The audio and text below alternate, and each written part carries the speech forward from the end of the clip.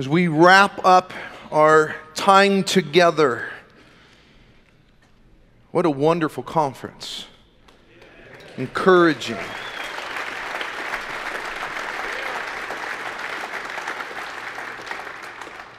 I believe God has spoken to our hearts.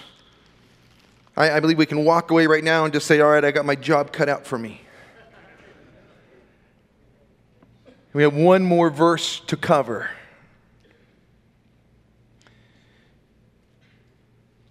We're looking at this war that every man of God is engaged in. And these last two pieces of armor would be the last two you would secure upon your body before you went into war. I kind of get the picture of the football player going into the field, and the last thing he does is he slaps on his helmet before he enters that field, because he knows that he's about to engage.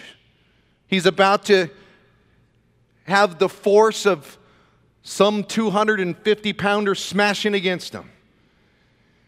And I think it's that same picture that Paul is giving, and he's giving these last two pieces of armor. Verse 17, he says, take up the helmet of salvation and the sword of the Spirit, which is the Word of God. Two pieces of armor, and this helmet of salvation was to protect against the crushing blows of the enemy's offenses. You see, it wouldn't take much to wound, to take out a soldier if you were to even just gaze him with that double-edged sword. He would bleed to death in a matter of minutes, a matter of moments.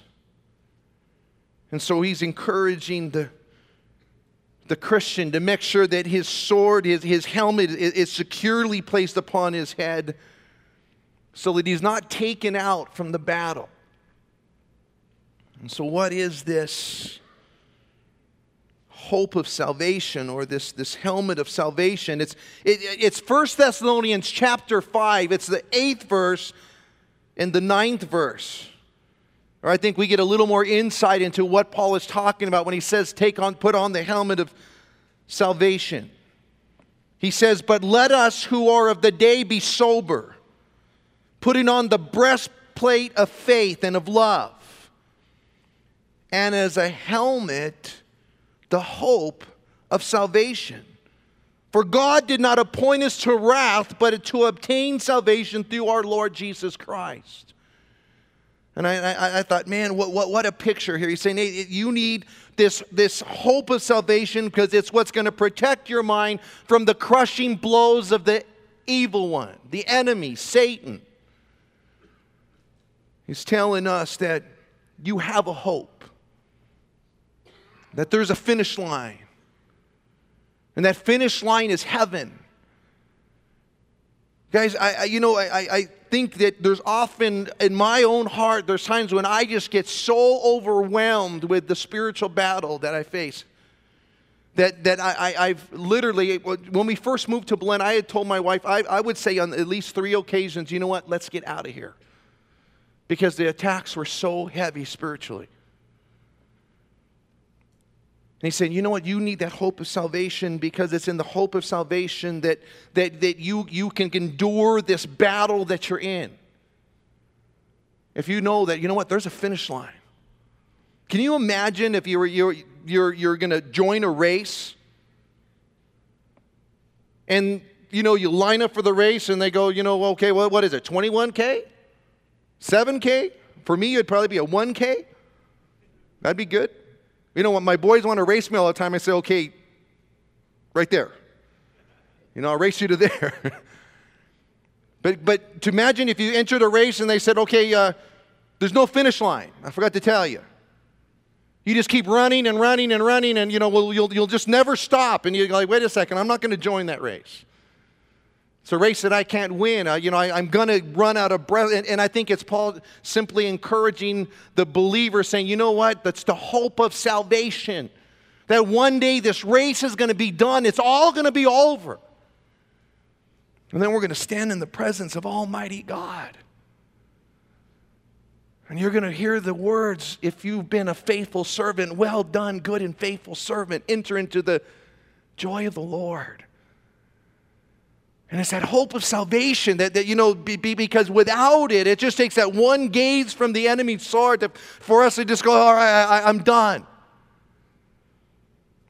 Saying you need to remember, man, that there's a hope. That one day this battle will be finished. And that the King of Kings and the Prince of Peace is going to come in. He's going to wipe out all of the dissension and all the lies and all of the attacks of the evil one. He's going to cast them into the lake of fire, and there's going to finally be peace. No more battle, no more war. I like how Paul says it in Romans 8:18. He says, "For I consider that the sufferings of this present time are not to be worthy to be compared with the glory which shall be revealed in us."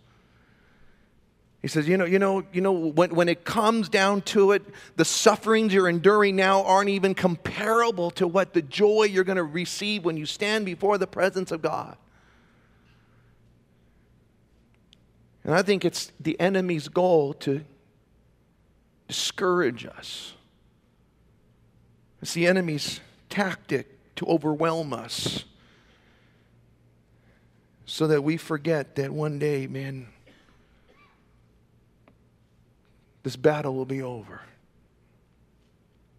And it works something like this. Because you see, Satan is up there looking, he's looking to accuse you. We've seen that verse on several occasions in Revelations 12:10, where it says, when Satan is finally kicked out of heaven, there's a voice that goes forth, and the voice says this. He says, "Now salvation and strength and the kingdom of our God and the power of his Christ have come, for the accuser of the brethren who accused them day and night before God has been cast down."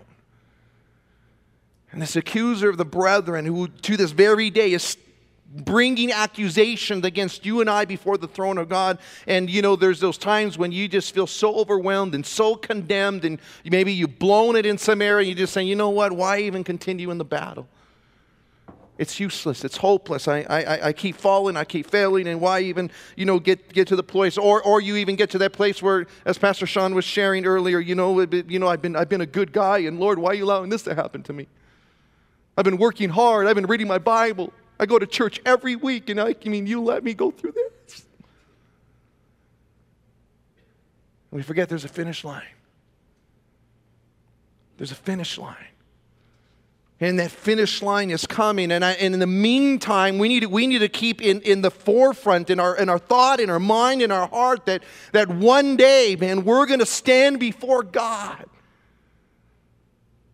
Man, you will stand before God. That's the finish line.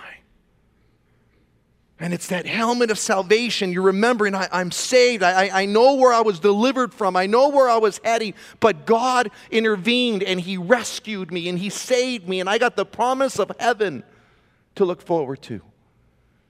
You see, that's just that one little blow the enemy takes, and just gazes off that helmet so you can continue in the fight. I didn't know my grandfather very well. Grandpa Jaramillo was World War II veteran. And I heard stories. I was pretty young when he passed. He was a heavy drinker, and his liver gave out on him finally. But I remember talking to Grandpa a couple times when he pulled out a piece of a coin that he had in his pocket when he was in a firefight during World War II. And that coin, he says, I got hit, and I didn't know why I didn't go down.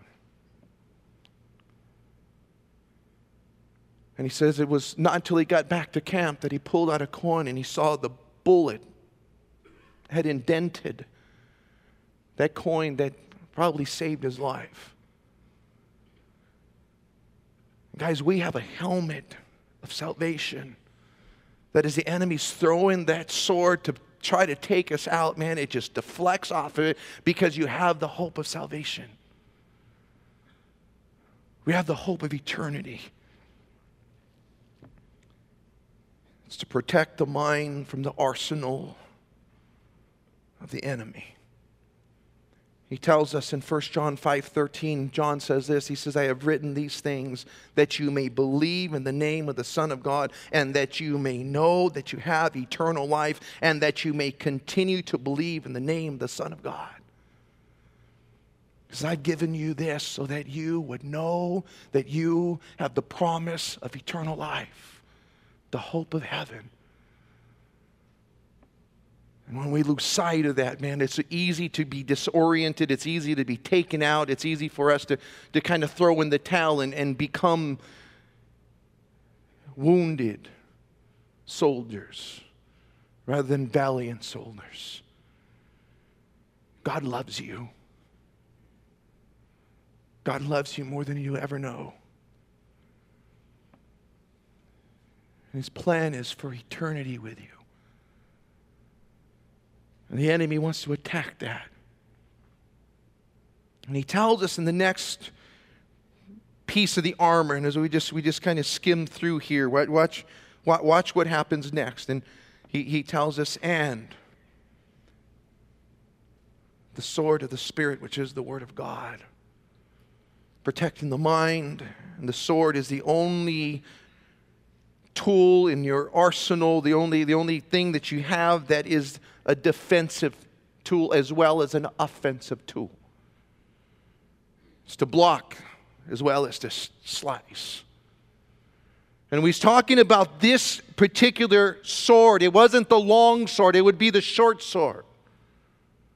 It was the one for face-to-face battle. The one that you were in close in. And Christian, understand something, man. Your Bible is your weapon against the wiles of the enemy. This is the only thing you have to offensively go against the wiles of the enemy, man. None of the other pieces of armor can accomplish offensive tactics. It's only the Word of God that can accomplish that.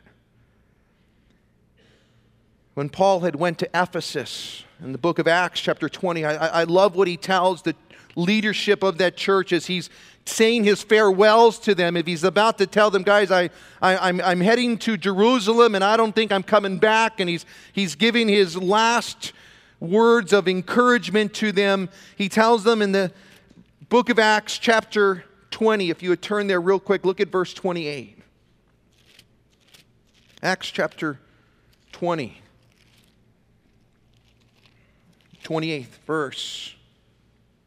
Actually, moving up a little bit, go to verse 26.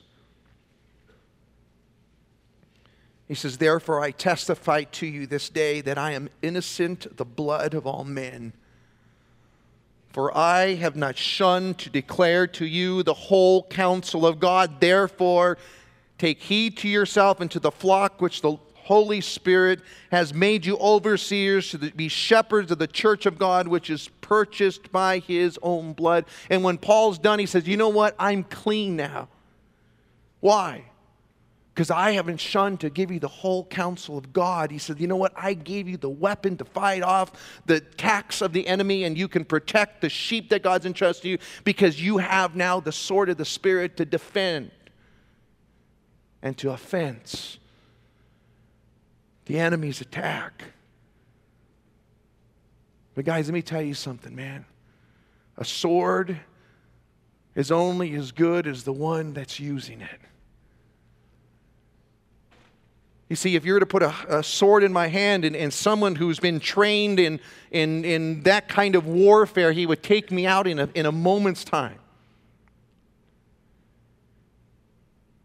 You see, it takes you becoming familiar with your sword.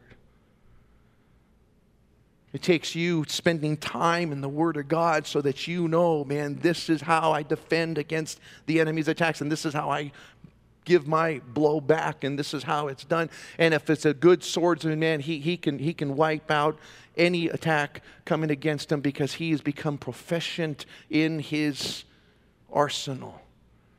And how much more, men, do we need to be men of the Word? You see, you need to know your Bible. And I love what Pastor Joseph says. You know what? Don't depend on your pastor to be the only place you get fed. And going to church is great, and Sunday and Wednesday and Sunday night and any other opportunity you can to be with brothers and being taught the Word of God, man, I encourage you to do so. But, man, that cannot be your only time that you spend time in the Word. You need to be proficient in the Word of God. If you're going to any kind of class to become proficient in something, you have to do your homework too. Right? You just don't show up to class and go, okay, teach me everything I go. I'm just going to, not practicing. My son's practicing guitar. Wants to be a musician. He's, been playing the guitar. And the first couple months, he would come to class and he would just, whatever they taught him, and he would put his guitar away, and he never picked it up, on his own time. They're supposed to teach me that there. And it wasn't until a couple months ago that he started, I'd see him in his room, and he'd just start playing his guitar when no one was around. And the other day, man, I was blown away because you don't understand. There's not a musical bone in the Jaramillo family. To clap, I have difficulty on beat. If I'm sitting in the sanctuary, I usually sit at the back of the church because I offend everyone around me. Because I don't care, I'm worshiping the Lord, man. You don't like it, I'm sorry, but everyone else is out of tune because they're listening to me. And then the other day, my boy pulls me in and he says, Dad, check this out. And he starts playing a song, and he's, just singing and worshiping. And I'm just going, whoa. But he took the time to become proficient in it. You see, guys, we're in a war, man. And if you don't know how to use your sword, you're going to be a wounded soldier. I think one of the most powerful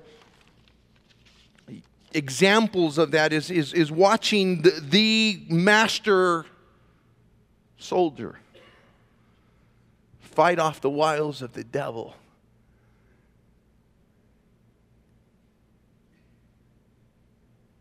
I read one commentary, the pulpit commentary, and it read this. It says, God's word is the truth that slays error, the love that slays selfishness, the right that slays the wrong, and the happiness that slays the misery of the world. You see, it's God's word, the truth, that slays the errors. It's God's word that slays the selfishness with love. It slays the wrong with right. And you and I need to be proficient in it. It tells us in 1 Peter 1:23, it says, having been born again, not of the corruptible seed, but incorruptible, through the word of God, which lives and abides forever. You see, everything else is going to pass away. All the toys, all the things we've accumulated, all our titles and successes and everything we've accomplished in this world, it's all going to pass. But this is going to abide forever.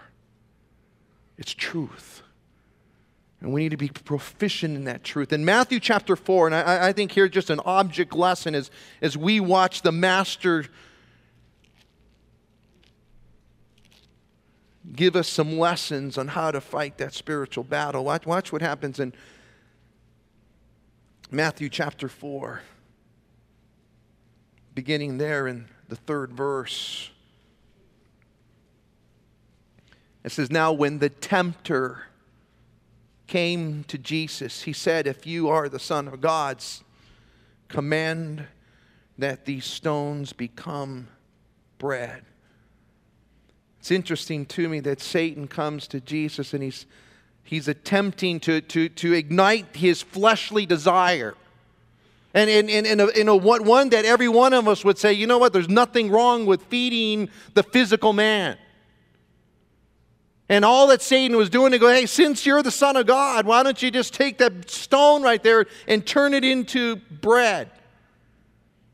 We know from that text that Jesus hadn't eaten for 40 days and for 40 nights. He was at the literal place of starvation. And yet Satan was coming to tempt him with this fleshly need for food. And Jesus turned to him in verse 4 and he said, "It is written, man shall not live by bread alone, but by every word that proceeds from the mouth of God." And he's quoting Deuteronomy 8:3. It is written. You see, as the lies of the enemy come and try to deceive us and get us to, even something that you and I might think, hey, there's nothing wrong with making, a stone into bread if you're that hungry. But Jesus was able to stand back and he says, you know what, man doesn't live by bread. He lives by the Word of God. That's what supplies the nutrition for his soul. That's what sustains him. A few years back, I was in that place where I was just struggling to get in my Bible. Honestly, I believe it was spiritual. And I was struggling to sit down and just crack my Bible open and spend time alone with God. It was just a battle. And I came up with this great idea. I said, you know what? Unless I read my Bible, I'm not going to eat. You guys want to conquer that battle, guys? Here's a good way to do it. You just go, you know what? I'm not going to eat a meal all day until I've sat down and spent some time alone with God and fed my spiritual man before I fed my physical man. Let me tell you, brother, I was reading my Bible 3 times a day, real fast, because our physical desires have this power to get us to do some pretty radical things, right? And it's amazing because, there's this whole idea where Jesus just comes back and he says, you know what, man? It's not about the physical, it's about the spiritual. And the spiritual supersedes the physical every time. And we need to learn from that, man, that you know what? Our spiritual man is more important than our physical needs. And that needs to take precedence and priority. Notice what happens next in verse 5. It says, and the devil took him up into a holy city, into the holy city, and he set him up on the pinnacle of the temple, and he said to him, if you are the Son of God, throw yourself down, for it is written, you shall give his angels charge over you, and in their hands they shall bear you up, lest you dash your foot against a stone. Again, you read that verse and you go, wait a second, man. Satan is up to his old tricks again. You see, the temple is where everyone met. And he's telling Jesus, if you just jump down, you just float down, and you're just going to kind of descend upon the crowds that are gathered at the temple, and the temptation for everyone to look at you and see you. And didn't God promise that you wouldn't hurt yourself anyway? Pride. Satan wants to work on your pride. Not only your flesh, but your pride. And what amazes me is that Satan takes the Word of God and he twists it just enough to make it sound like it was truth. He's quoting Scripture. You guys ever know Satan quotes Scripture? But he never quotes it properly. Remember back in Genesis chapter 3, Pastor Rawl was sharing, just the woman changed the Scripture just a little bit, and Satan plays on that. And here, once again, he's twisting the Scripture just enough. And Jesus turns to him and he says, it is written, you shall not tempt the Lord your God. It goes back to Deuteronomy 6:16. Guys, I think there's something that you and I need to understand as we're in this spiritual battle, man, is that you and I need to become proficient in this. You need to know your Bible, guys. You can't take my word for it. You can't take Pastor Joe's word for it or Pastor Raw's word for it. You know what? You need to know your Bibles, man, because this is your sword. And we're living in a nation where there's a lot of deception. The deception is rampant and it's everywhere. On the television set, on the radio, it's in our churches. And that means you need to be prepared, because the enemy knows how to twist that word just enough. It blows my mind that we're living in a time when you can attend a church and you don't even get this. But I thank God for Calvary Chapel and Pastor Chuck and just his heart to say, you know what, we're going to teach systematically through the Bible. Because men need the whole counsel of God. It's interesting that in that next attack of Satan, watch what happens, verse 8 there in Matthew chapter 4. He says, again, the devil took him up on an exceedingly high mountain. He showed him all the kingdoms of the world and their glory. And he said to him, all these things I give to you if you fall down and worship me. And Jesus said, away with you, Satan, for it is written, you shall worship the Lord your God, and him alone shall you serve. In every attempt of Satan, Jesus quotes the Scripture. It is written, it is written, it is written. Guys, you want to have victory in the spiritual battle that you're fighting, man, let me tell you, man, you need to go and understand what is written. Know where to find it. That was Deuteronomy 6:13. And in the book of Deuteronomy, against all the attacks of Satan, Jesus was able to take one book out of the Bible and he was able to defend against every attack of the evil one. I like that. You see, it's the Word of God that what you and I need to take to memory. And if you're struggling, as Pastor Raul was sharing earlier, man, you're struggling with pornography, you know what? You need to go and talk some Scripture. You need to memorize some Scripture. It's going to kind of talk about the purity of the heart and the purity of the mind. If you're struggling with anger, man, you need to go and study some of those Proverbs that talk about, be angry and not sinning, and talking about, being one who gives a soft answer, to turn away wrath. And, we need to take this stuff, and when those things begin to rise up inside of us, that we go back and go, okay, God, help me. And, quote those scriptures that apply to our situation. And that's really becoming proficient in the Word of God. And God would use these things. It tells us in the book of 2 Peter, and I ask that you turn there, 2 Peter chapter 1, look at verse 19.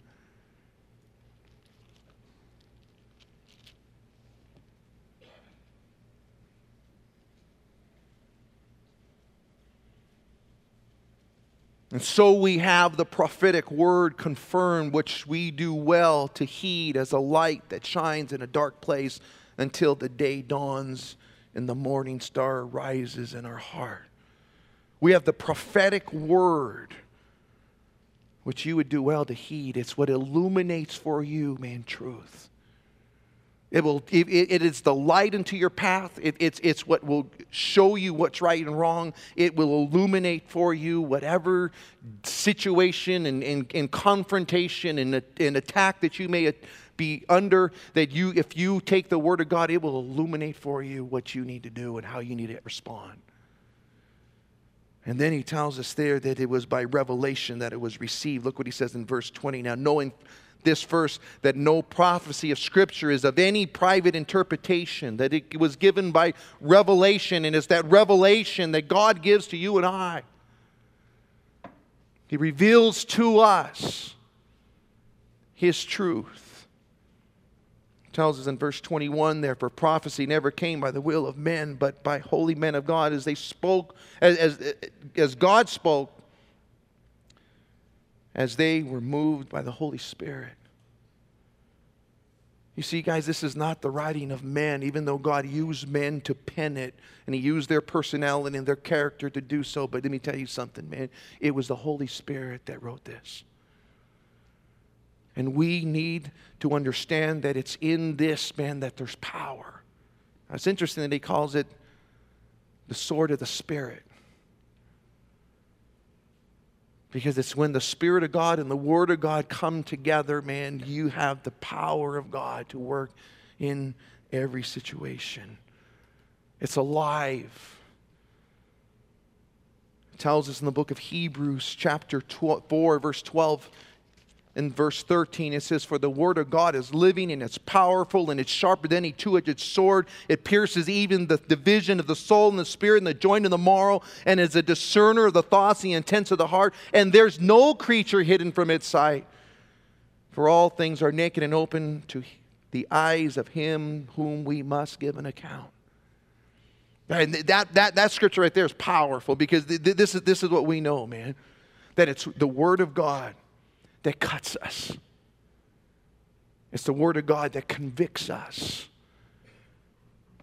It's the Word of God that, you guys, the reason we're having an issue in our society with the 10 Commandments being posted in our classroom or in our courtroom is because when you read the 10 Commandments, man, you're busted. Right? You're busted. And so if we can remove the 10 Commandments, then there's no more cutting. And we can continue in our sin that every man does what's right in his own eyes. Because when you read, thou shalt not have any other gods before me.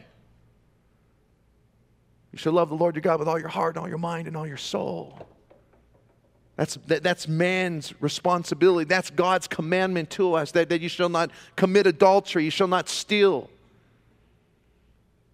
When all those things are thrown out there, it convicts us that we're sinners and we're guilty before God. And I don't know about you, man, but you know what? There's sometimes when I'm reading through the Word of God and I'm just going, busted. Busted. God help me. I messed up again. And I didn't even see it. I was blindsided, man. But you know what? God's Word is always there to operate, to slice open those things in our minds and in our hearts, in our lives that we ourselves would never, ever deal with. It's sharper than a two-edged sword, and it cuts between the bone and marrow, and it even knows the intents and the thoughts of the heart. I remember the first time, man, when I gave my life to Christ, I was convinced that my mom had talked to Pastor Raw, because he knew everything that I was doing wrong. It was like details. And I was just going, dude, someone snitched me out? And let me tell you what I know now. It was the Holy Spirit that had cut through my heart. And he exposed, man, the ugliness that was in there. And he was trying to operate, man, not only a sword, but a scalpel to come in and remove the cancer that was in me. And it's the Word of God, man, that you and I have in our hand, not only to defend against the enemy, man, but let me tell you something. This word of truth will bring men to salvation.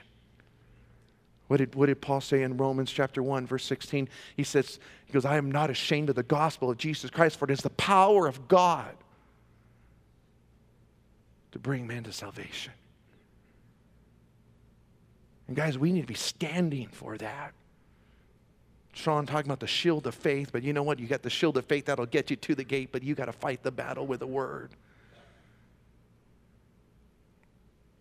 And if you don't know it, man,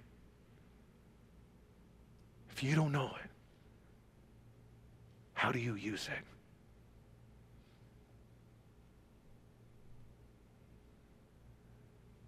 You need to be a student of it.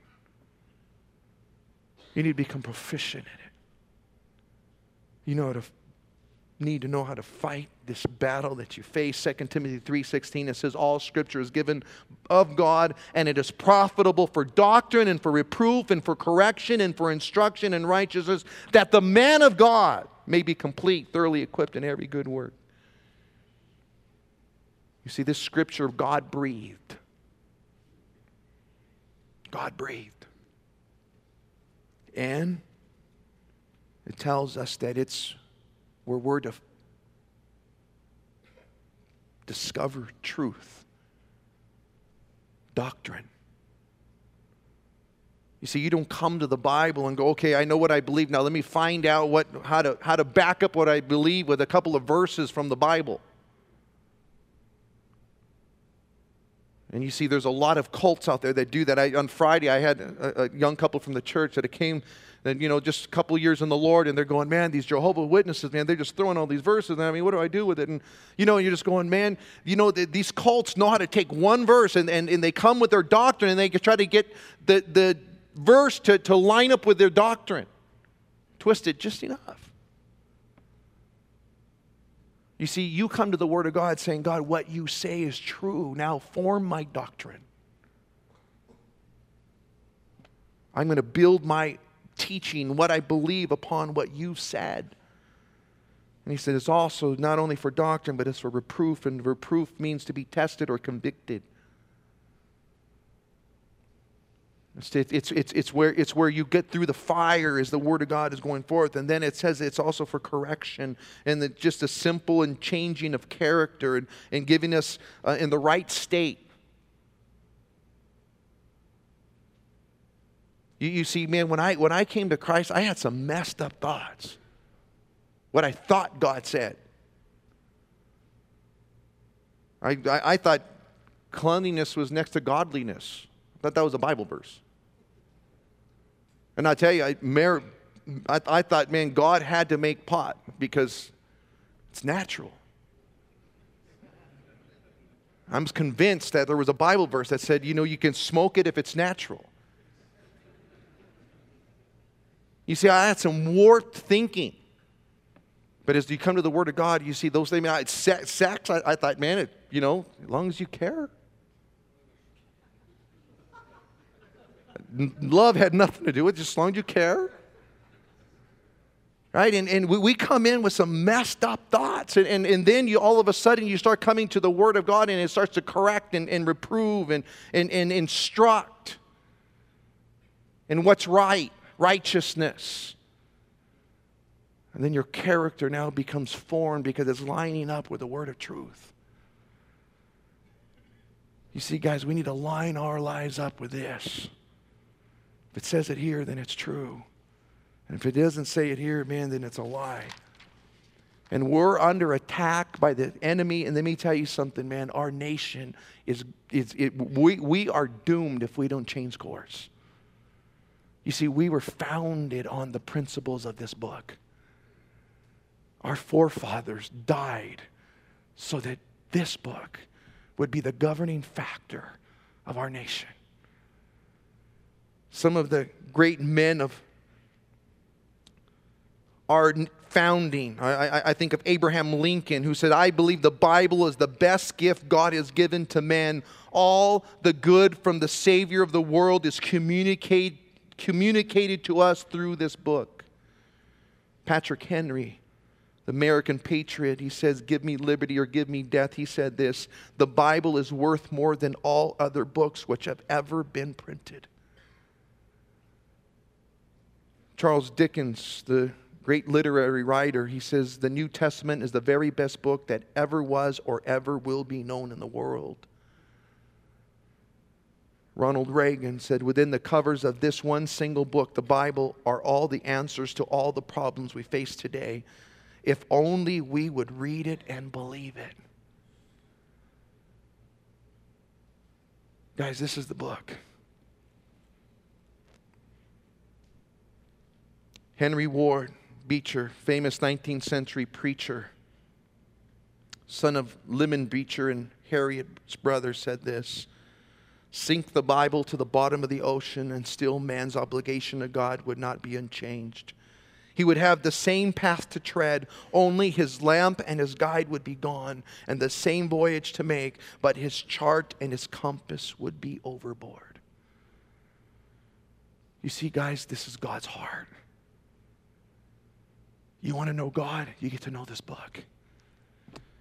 And it's what's going to fight off the attacks of the enemy. And I think we've become soft when it comes to spending time in this. We haven't become proficient in the word of truth.